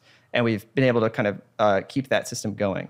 But if the world shifts to a hard asset-backed regime, they're going to be net winners in that regime. And so that's why the U.S. is fighting so hard against it, right? Because we would lose if that were to be the new regime, or would there be a rebalance of power? I wouldn't say we would like lose strategically, but it would be a new balance of power arrangement. But also, large parts of the world would, as you mentioned, prefer to have access to dollars. Mm-hmm. And we've seen that with Tether. Mm-hmm. We've seen that in certain markets whereby there's high inflation. People talk about, buy Bitcoin, but reality is they want Tether. You speak to Alex Gladstein. If you're in Palestine, you want Tether. Mm-hmm. You want stable coins. If you're in Turkey, you want Tether. If you're in Argentina, you want Tether. Mm-hmm. You might have some Bitcoin, but that relationship between Bitcoin for the long term, dollars for the short term, and the fact that most of these exchanges have that natural on-off between dollar and Bitcoin, which doesn't really happen with the digital yuan and Bitcoin, actually strengthens the US on both fronts. So there's a logical reason to promote Bitcoin and have the world remonetize on a Bitcoin standard. Add to that, the US tends to lead the way on policy for the rest of the world. If the US banned Bitcoin or over-regulated Bitcoin, Europe's going to follow, other parts of the world are going to follow. But if the US leads the way with that, perhaps you're going to see countries, certainly the UK, because we're kind of lapdogs for the US, sadly. I can almost see our policy shifting to match the US's. So there's a massive incentive on the economic side to become pro-Bitcoin, stablecoin at the same time. Yeah, and there's competing, like there are going to be certain winners and certain losers, right? There's certain, like Wall Street has sort of, pegged their fortunes to the sort of treasury machine, right? Like U.S. treasuries are the foundational collateral asset in the global dollar derivative system. And there's a lot of money to be made by essentially being close to new treasury issuance and then being part of that sort of whole chain of repo and reverse repo transactions that allow you to, collect a spread on every transaction made with a treasury around the world. And treasuries, that's their primary use case, is as sort of funding collateral in this massive global dollar system. And so those people that play in that world, they have some of their fortunes pegged to treasuries need to stay valuable. I think my point is you want to eventually do this transition where you just need a new reserve asset at the base of that funding pyramid, but a reserve asset that actually can sustain, that actually has people's faith in it, right? And if people lose faith in the viability of a treasury long term, well, then the whole global dollar system can collapse. And so that's where the Fed has been in sort of stopgap mode ever since really. I mean, you could peg it to the taper tantrum 2013, but really accelerated in March 2020, where like everything that they've tried to do is try to patch another leaky hole in the treasury dollar system. And all these obscure kind of technocratic language that they put in, things like the RRP reverse repo program, the standing repo facility, SRF, FIMA, the foreign an international monetary authority, central clearing, which is going to be the next thing that they come up with, are all these desperate attempts to try to keep a lid or keep the treasury market well managed, which tells me that there's they recognize it's weak, right? Like you wouldn't need to do all of these emergency facilities if you had confidence in the reserve asset. And I think that was like, for me, like a longer term trend. The things that just happened with Russia and the central bank sanctions, I think is also going to be a light bulb that goes off in a lot of other people's minds about confidence in that foundational reserve asset. And so if you have another foundational reserve asset that you can sort of start to monetize, that you control more of, you can sort of keep the system from breaking. It doesn't have to be a radical collapse rebuild, although that could happen, and you want to avoid that. So you want to try to think ahead of time and think through a strategy so you can transition to a new system with minimal disruption. The other key point about Bitcoin is, as a reserve asset, like individuals in Nigeria can't hold a U.S. Treasury, right? Only like their central banks. And so there's an inherent power imbalance that system sets up, where the reserve asset of the world can only be held by certain institutions, which means those people have the power. If Bitcoin, as an initial reserve asset, is held by a majority of the population as opposed to the central government, that shifts the global balance of power. And I don't think we've thought through the second order effects of that, where not just like a money, which is useful for medium of exchange, but most people don't spend all their money in a day, right? Most of your wealth is in a reserve asset, is in something that you think is going to hold long-term store value. That's where the majority of like the economic energy of the world exists. And so when that exists in a form that's like in Bitcoin, I think you have dramatic second-order effects that would be positive for democracy and sort of individual participation in their governments. Are there other parts of the economic side of things we've not talked about here? Economic inclusion. Mm-hmm. How much do you consider wealth disparity as a part of national security? Very much so. I mean, if you look at some of those long-term trends, I think also come from Ray Dalio's book of kind of inequality structurally and how it aligns with periods of social instability. Right. And you can sort of see this on the map, like 1930s, rising inequality, period of populism, rise of fascism, rise of communism, sort of social order starts to break down. Very bad for national security. And I think, it's not too much of a stretch to look at what we've been over the past few decades in the United States and other countries around the world, where as rising inequality has sort of split the partisan divide even more sort of violently, you've seen these sort of pernicious social effects, which start to have impacts on your national security, right? If you don't have your house in order, how are you supposed to protect power, right? If you can't run an effective election, or there's questions about an election, how are you going to spread democracy around the world, right? So I think those do have sort of critical impacts on your ability to maintain sort of effective power around the world. And so if you don't have stable society, if you don't have a reasonably fair distribution of wealth, you're going to have social instability, and that weakens you as a country. And with Bitcoin, you obviously see an opportunity for changing wealth disparity or reducing wealth disparity. Not guaranteed. It's hard, right? So the topic of wealth inequality and income inequality are kind of different things. I think net, the people that are going to gain from Bitcoin, at least in my hope, and I think this is sort of relatively borne out, are, they were not hedge fund billionaires, right? Like a few of them got into it, but most institutional Wall Street were not the early Bitcoin adopters. It was, cyberpunks, people kind of on the fringes of society. So you have a rebalancing of wealth from, legacy elite to maybe a new elite. And I think net you see over time, because Bitcoin's finite issuance, if you want to, pay with Bitcoin, you have to give it up, which means there's inherent redistribution of Bitcoin in a Bitcoin economy, from people that have Bitcoin, people that don't have Bitcoin. You got to sell a good service to get new Bitcoin, but that leads to a distribution of Bitcoin. Now, overall, long term, you would, questions of inequality are not just questions of what the monetary system are. Like that's a critical input to it, but it's also what's the prevailing political jurisdiction.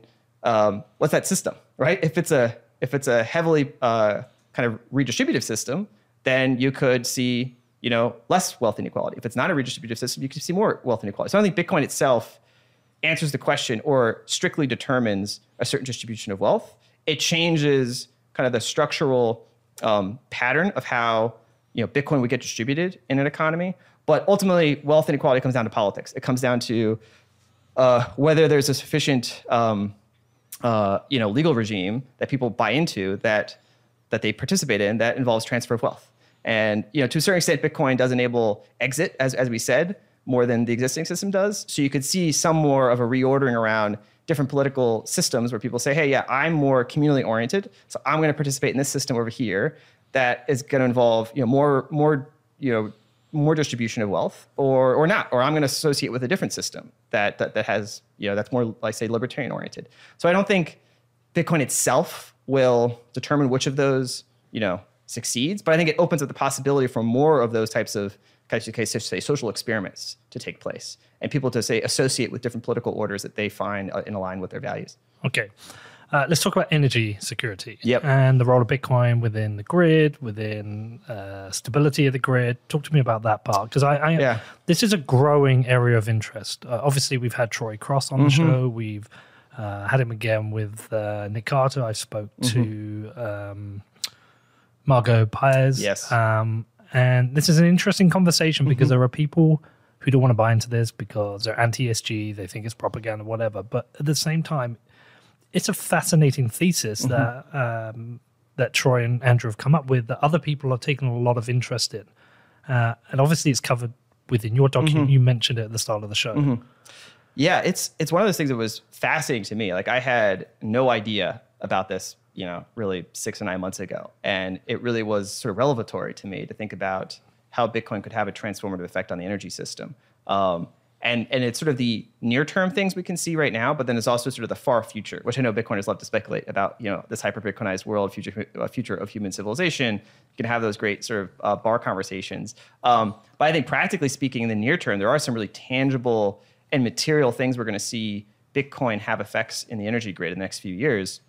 You're already seeing some pretty powerful case studies in Texas, in ERCOT, where a number of companies are engaging in very sophisticated ways with the grid and with renewable development. And so you see, I think, a few different patterns of development, and that's how it sort of speaks to the sophistication of the market here, and how this sort of industry has sort of popped, I wouldn't say out of nowhere, but become like a real force and a relevant consideration for how energy systems, regional energy systems, do some of their planning and their long-term kind of design.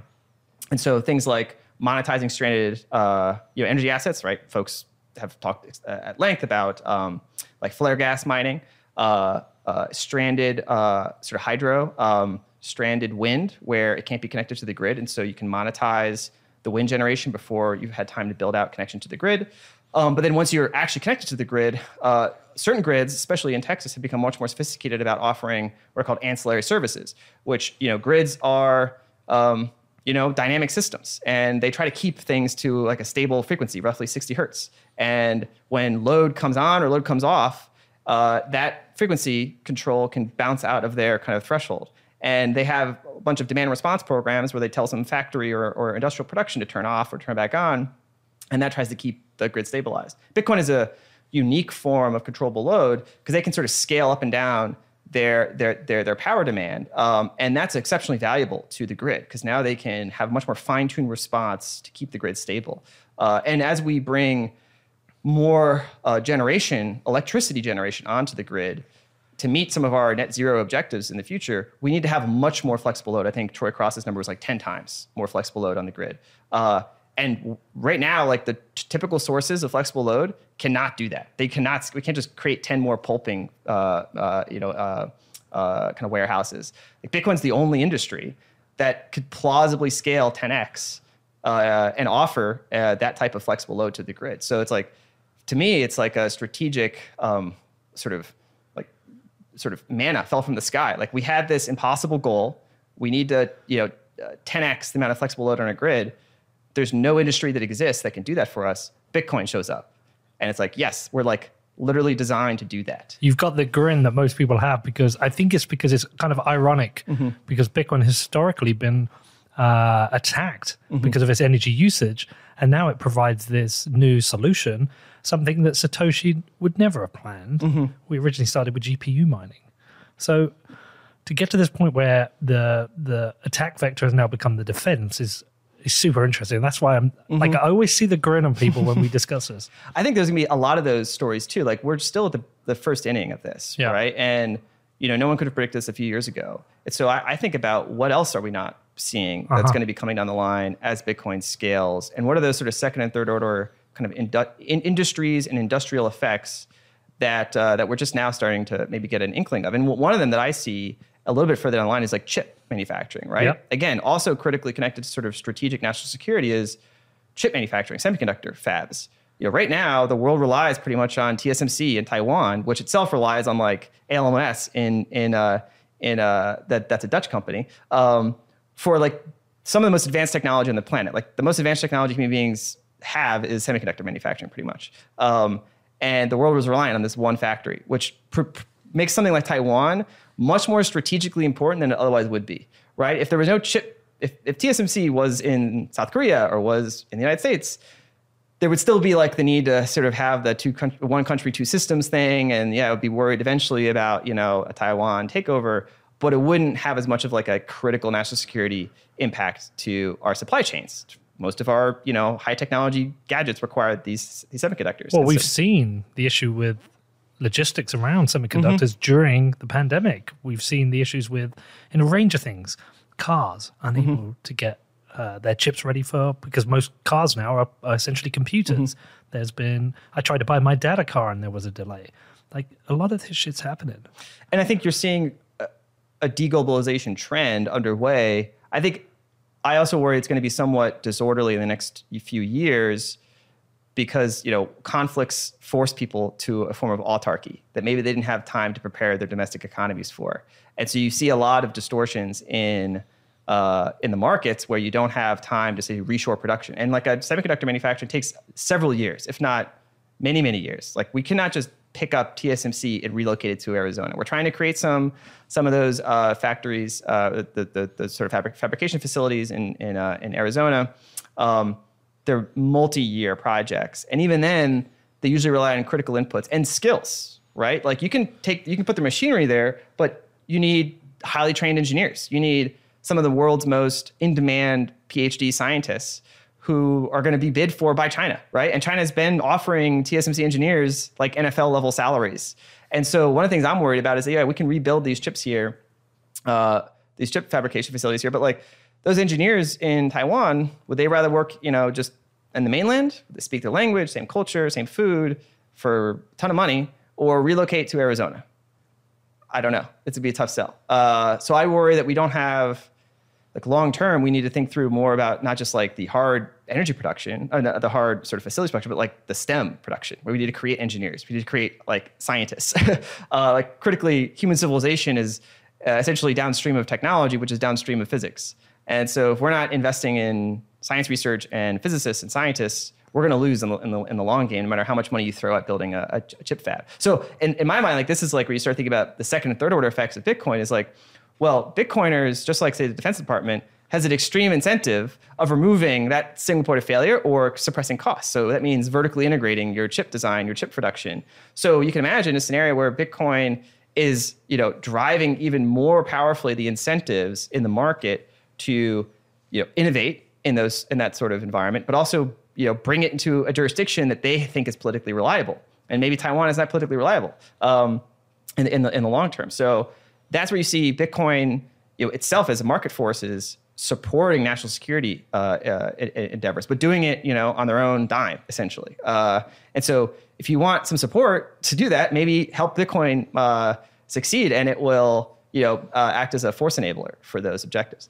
These changes to industry, talking about mining, stabilizing the grid, the chips, and talking about the fact there's going to be multiple other industries that are going to be supported or stabilized with Bitcoin.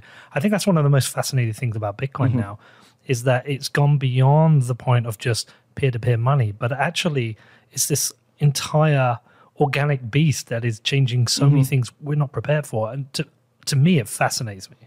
And I think the other part is the social effects, right? Of course. You see, Austin, the city we're in, is, there's sort of the network effect, the sort of intangible cultural effect of having a new industry get created. There's the companies that get created, there's the innovation, there's the capital raises, all that's great, jobs, money. But then there's like these sort of intangible cultural energy, right? And sort of ultimately societies need that in order to survive long term. It's not just dollars and cents. You need a sense of cultural objectives. You need to have, the flourishing that then comes from having wealth, right? Then you can invest in things that are maybe not like pure necessities. You can invest in things like art and music and have other cultural production. Modern art? To each their own, right? I'm not an art critic. I want to buy a Rothko with Bitcoin. I've got my 5-year-old's paintings on the refrigerator. Those are my favorite art. Yeah.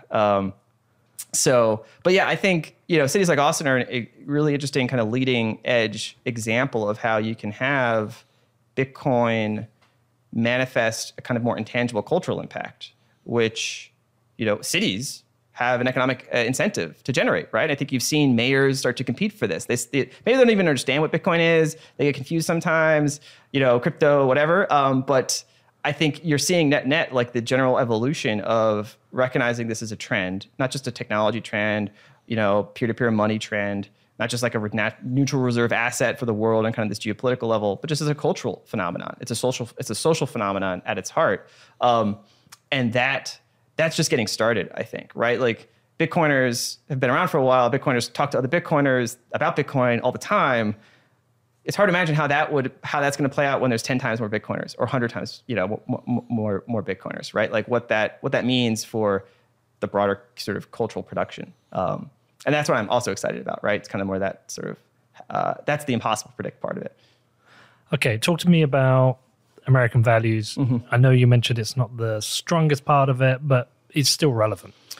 Yeah, well, I think, again, this is where, you can be cynical. You can say at the end of the day, it's just hard power, just money, and that's what makes people make decisions, right? So I don't want to oversell the values piece because I recognize at the end of the day, people respond to incentives. But I do think part of at least what we hold up as our sort of national ethos is worth investing in and worth finding any tools we can actually apply to support it. And I think, folks like Alex Gladstein, the Human Rights Foundation, have really articulated this in the sense that Bitcoin is not just like a human rights messaging tool. It's not like you're just doing an initiative to generate awareness and fundraising. It's like a tool. It's a tangible resource and a tool that people can use to better themselves. And so that, I think, when we say Bitcoin is freedom money, there's one layer that's just kind of just part of the like abstract kind of, I can hold it, I can transact with it. It enables that sort of idea of freedom. But for me, it's like tangible freedom. Like, do you actually have the tools, the technology, and the wherewithal to have autonomy, to actually, live your life the way you want to live your life? And that's like practical freedom, right? And do you have a practical tool that can enable that freedom? And so that's where, for me, where rubber meets the road, right? Where Bitcoin as a freedom tool is not just like a highfalutin kind of statement, but it's like, okay, like Jack Mallers, right? Like developing a technology that gives a new capability in the hands of individuals around the world they didn't have before, that enables a certain type of kind of autonomy that didn't exist before. Freedom is going up, like in a measurable way, right? Not just sort of in an abstract, conceptual way. And so that's, for me, the more powerful relevance of Bitcoin as an enabler of American values, is like it actually allows us to tangibly spread those values, not just as like a human rights campaign. We flew in some VIPs and we had a big dinner and we talked about, human rights and, we went home. It's like, oh no, there's actually a leave behind. There's a tool that people now have that they didn't have before. And the US government has spent a lot of money over the years trying to develop tools like that. And a lot of them have been not very effective, or we sort of throw money at the problem and it's not very useful. Lots of stories about kind of just sort of wasted aid money. Well, here's a tool that's sort of being organically adopted. And when people adopt something, they mean it's valuable to them, right? And when they use it in their day-to-day life, it's much more impactful than it's just sort of being airdropped and then forgotten about. So I think that's, to me, the more powerful story of Bitcoin alignment with American values is, we can tell the narrative. It's in alignment with kind of the core ethos, but the more powerful aspect of it's actually useful. And that's, I think, like the key takeaway. Well, you're essentially exporting freedom to the world. Yeah, in a certain sense, you want to give people, and that's, I think, goes back to the geopolitical conversation, also translates to individuals, right? And the current system around the world is like resources are naturally concentrated and concentratable, And systems of government and systems of power are going to find all the mechanisms they can to try to concentrate those resources. And when the money system, such as it's been designed, relies on a reserve asset that only a few select institutions can control, and the limits of access are extremely high, and therefore the knock-on effects of the distribution of wealth and power are associated with that become concentrated, that a Bitcoin adoption acts as a decentralizing force, but that empowers individuals around the world. And that, will run into frictions. It's not, I don't think, like, I'm also realist enough that I don't think it's necessarily an omnipotent force. So I don't think it's inevitable per se, maybe in a long enough time frame, but I think it's a powerful force that didn't exist before. And to the extent that, like, the United States desires the outcome that force is achieving on its own, should remove the barriers to its success. So I think net, like, I don't think the United States needs to do a whole lot proactively to support Bitcoin. It's almost like a do no harm approach. It's like it's already doing the things that you want to achieve, and it's doing it on its own. And when we say it's really just individuals doing it because they're incentivized and driven by the Bitcoin kind of motivation structure that gets set up. And so that to me is like, there's a lot of other projects that want the Bitcoin, that want the government to, carve out a certain special status or protection or legal designation. All power to them, right? Bitcoin doesn't need that. Bitcoin just needs sort of more hands off. It'd be great if they were smart about it and understood how to leverage it in clever ways. But at the end of the day, it's going to be successful. So just make sure you're in alignment with that powerful force. Don't get in the way. Yeah. Me and Danny were talking about the potential downsides, and it was funny. Once we started running through them, it's like, well, are these downsides? Like, there is a chance with the growth of Bitcoin that it actually starts to devalue the dollar. And more people hold it, or less people want to hold the dollar potentially.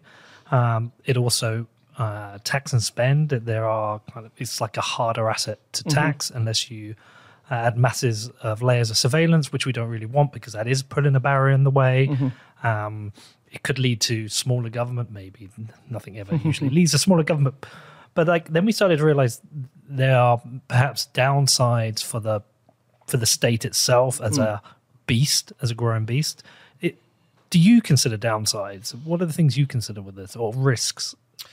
Yeah, and I think we need to be, one, intellectually humble, right? Like, trying to predict the future if Bitcoin didn't exist is an exceptionally difficult task, right? Hedge funds, presidents, governments around the world, their sort of job is to try to look to the future, predict, and then take actions to steer towards a favorable outcome. And that's usually not successful. So I think when you're trying to predict the future without Bitcoin, exceptionally difficult. Trying to predict the future with Bitcoin adds additional layer of complexity. So I sort of go into that question with just be humble, because I have no real idea, right? So you're trying to map out what are the trends, what are the forces that you think would be reinforced with Bitcoin, which ones would be mitigated, and what would be the sort of the net changing balance of forces that could lead to a certain state of affairs. And so I think you're right to point to some of those forces, right? Decentralization, empowerment of the individual over a collective. Those are all forces that certainly point into one direction. The question is, does that reach to a new equilibrium that is like purely on one end of the spectrum? Or is it just mean that you sort of shift from maybe more centralized to less centralized? It's a force that pushes in that direction. The question is, how far does it push you along that spectrum? And what other kind of material conditions, geographies, political cultures, sort of contingencies of where you are and what that system is that are going to affect on how far that force can go, how far it can move. And so I agree with you directionally. The question is on what time scale and how far, and in what places. And that's where you have to answer that question. I think you have to be really specific. You have to say, in the United States in 10 years, given this assumption about the strength of that force, countervailing forces, potential scenarios that could mitigate it, then this is the likely eventual outcome. And that's how I think in terms of scenarios, I don't think of just this one outcome. I think of this is the trend, and I agree with you, that is the trend. And so if you're thinking in terms of risk, it's also, well, risk from what perspective, right? Exactly. Certain people think a certain outcome very desirable. Other people think it's the end of the world. And so, again, I sort of wrote that from the perspective of the national security apparatus who's reading this, who thinks any challenge to the existing order is itself a threat. And so it's about accommodating to that viewpoint of what's a risk to a certain control that they have now that Bitcoin would present. And maybe the net outcome is positive for humanity, for Americans in general, but it challenges a certain, say, instrument of national power that they rely on. And, to the extent that maybe they think that that instrument of national power could be modified in some way and still be effective and meet its, say, well-suited ends, like, preventing criminal action while not, harming, individual use of a freedom tool. Well, that would be a desirable outcome, right? If you can mitigate bad things while not harming any of the good things, that's better than restricting good in order to prevent possible bad. So I think, there's like a lot packed into the question of the future of the state, the future of monetary policy, the future of taxation. And I presume, no special perch to answer those questions. I think folks like Balaji have a certain kind of idealized view of how these things will sort of evolve in equilibrium. And I like that approach as like an intellectual schema. He has like the CCP, NYT, BTC axis, and he thinks, these are kind of going to be the new poles of the global order. It's great. It's a great kind of tagline. I think it's more messy than that. I think it's going to be a much more kind of complex sort of just disorder. And Bitcoin is going to be like a new force in that disorder. And it's going to allow reorderings of certain systems. But I think just, disorder is itself a force. And, the world that we've lived in for the past number of years, the one thing you could say like the global dollar system did is it created for the folks in the West a sense of artificial order while sort of exporting the disorder to the rest of the world. Yep. Right? It was we're going to live fat and happy with stable incomes, rising wealth, stock prices over here in the West, and then all the wars and all the famines, all the disasters happen everywhere else. And so, I think folks in the West need to recognize that that was an aberration. That's like a historical oddity that came at a cost, right? There was no free lunch there. And so if we're moving to a new system, there's no guarantee that sort of well-ordered bubble that most Westerners lived in is going to be, is not going to go through some periods of challenge or some reversion to the mean. And I think that's just something we need to reckon with, right? Like, if you lived a nice, comfortable existence in the West and you're thinking we're going to go through this massive disruptive monetary transition where it's fair game to anyone around the world, it's going to get messy, right? And so I think there could be a new reordering, a new structure that gets formed. But like any phase transition, I did physics. It's like you don't just jump from one nicely ordered state to another nicely ordered state. You go through a period of disorder before, as things move around and shift into new structures, and then start to form some more stable structures that can accrete into a larger structure. But that takes time, and if you're living through that process, it certainly doesn't feel pleasant. And so I just think people need to be prepared for that. Intellectually, like to just jump to this far future. Hyper-Bitcoinization, utopia, everything's great. Yes, like I want to reason about that too. I think it's valuable to reason about that too. But there's going to be a process. There's going to be a lot of potential paths to get there that are potentially going to be very messy. And I think it's incumbent on us right now to try to present and try to get existing authorities and power structures to plan for that disruption in a way that minimizes the amount of disorder, and then manage through it in a way that makes it not as messy. The other thing, in the near term, right? So this is the other thing I would come back to. We talked a lot about sort of abstract stuff. I think this year is going to be a very pivotal year in sort of maybe in global history. And I just think people need to be like extra acute to what's going on, and especially as Bitcoiners, like a lot can happen. It's like the butterfly effect, right? Like, or even a little difference can make a large difference if it comes at the right moment in time. And I think we're at that moment in time where when systems like this go through a shock, again, strategic decisions get made over a weekend that can have effects for decades. And I think, we're all in a position, even folks that maybe not think they are, to like become politically active and, engage with their local officials and say, Bitcoin's valuable. And I think that collectively can, on the margin, steer, at least for us, at least where I live in America, a positive direction. And I think this year is going to be, I think, a critical year for that. So I think, the time to kind of get engaged and think about what's happening is now, and really understand kind of the state of play and just sort of be prepared for, uncertainty. Well, thank you for coming in. Absolute pleasure. Really enjoyed listening to this. Congratulations on the work. I think you're going to be in high demand over the next weeks, coming months. A lot of people hopefully will hear this and reach out to you and keep your DMs open. If people want to follow you, they want to read this report, where should they go? Yeah, so on Twitter, just at Matthew_Pines. So please, hit me up, DM, tweet. But also at the Bitcoin Policy Institute, so btcpolicy.org. New think tank we just got started a few months ago, really, and we're starting to put out some more content. We really want to, engage with this executive order and start to, present some interesting analysis on some of those topics, for broad use and just to shape the public conversation. So take a look at the website. We've got some of the fact sheets and reports we put out just in the past few weeks. And you can sign up for our. I don't think we have an email yet, but also if you want to engage with it, please reach out. It's just like an open thing. Like we're not, we're starting this. So if you have good ideas or you think you can contribute, you've got some good ideas or you have some interesting, white papers that maybe you've written or you've thought about you could write, now's the time, right? Now's the time to have that idea that you've been bouncing around back in your head that you haven't decided to put down on paper. Well, do it, right? Write it down, get it out there. It doesn't take a whole, that's what I did, right? It was just like, I had no thought that I'd be, doing this podcast 3 months ago, right? And until I decided to write this white paper. So, and you can now have a material impact on the conversation. And so, I think that's also the beauty of Bitcoin, right? Anyone can do that. So, big shout out to Troy and David Zell. They both said, was it Zell first who said, yeah, it was, you have to talk to Matthew Pines prior to your article coming out. He said, I've got to talk to you. So, big shout out to them. And we're always looking for new people to come on the show. There's a lot of Bitcoin podcasts now. Tend to be recycling the same guests, having the same conversations. We want to elevate new voices, new ideas, which is why it's great to get Troy on. It was great to get Margot, great to get yourself, great to get David on, and hopefully we'll have Andrew Bailey at some point. And we're going to keep doing this and keep pushing it. But look, congratulations on what is a comprehensive document.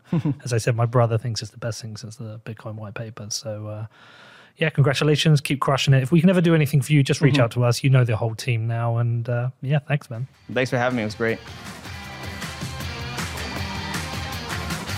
All right. Thanks for listening to What Bitcoin Did. If you want to get in touch, the best thing you can do is head over to my Telegram channel, or you can hit me up on my email, which is hello@whatbitcoindid.com.